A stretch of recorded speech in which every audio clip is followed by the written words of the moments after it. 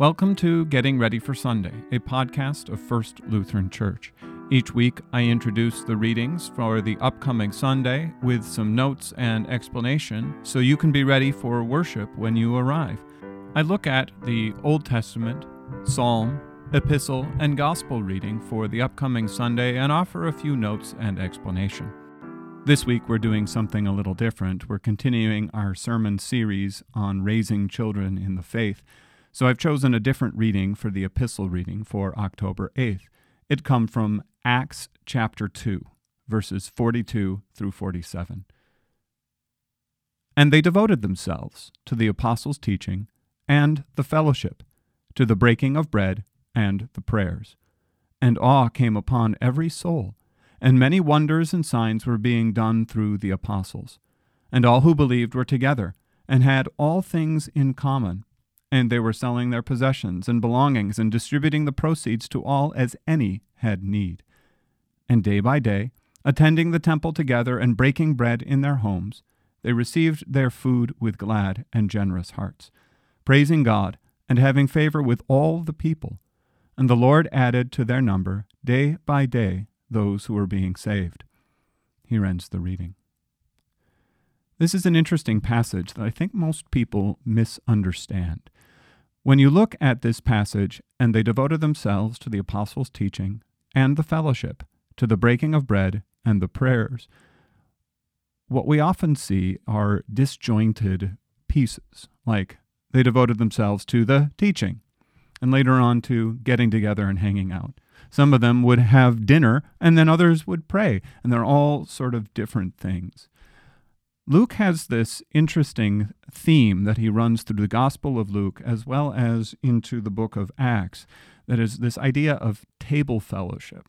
In the Gospel of Luke, table fellowship is something that happens with Jesus.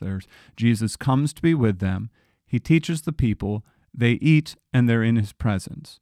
And it continues building and building all the way through the book of Luke until you get to the very end, when Jesus appears to the disciples on the road to Emmaus. And so Jesus appears to these disciples. It's after he has died and risen from the dead. And they don't know it's him. So he teaches them how the whole Old Testament focuses on him and leads to his death and resurrection to save the world. They don't recognize him, and so they go on and on until they get to the end. Jesus pretends that he wants to go on, and they invite him in. And it isn't until he blesses the bread and breaks it that they finally realize who he is, and then he vanishes.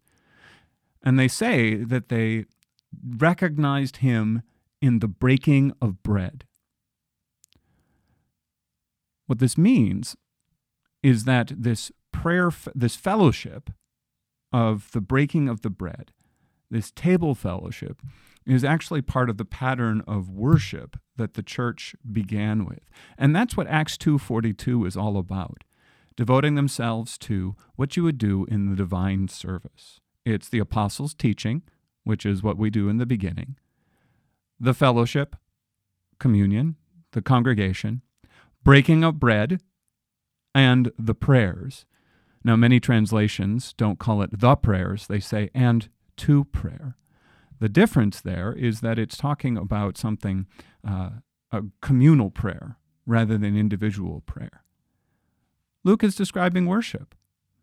They devoted themselves to hearing God's word, to teaching about Jesus, fellowshipping together, receiving Holy Communion, and praying together in God's name. And this gathering of believers, all of the believers, top to bottom, oldest to youngest, leads to all of the wonders and signs and amazing things. And they continue to do this as part of the regular habit of the church. And that is what's going on in Acts 2:42. Luke is setting up the pattern of worship that the apostles set down of all of God's people gathering together to receive this great gift. That's it for our reading today. We'll see you on Sunday. Bye.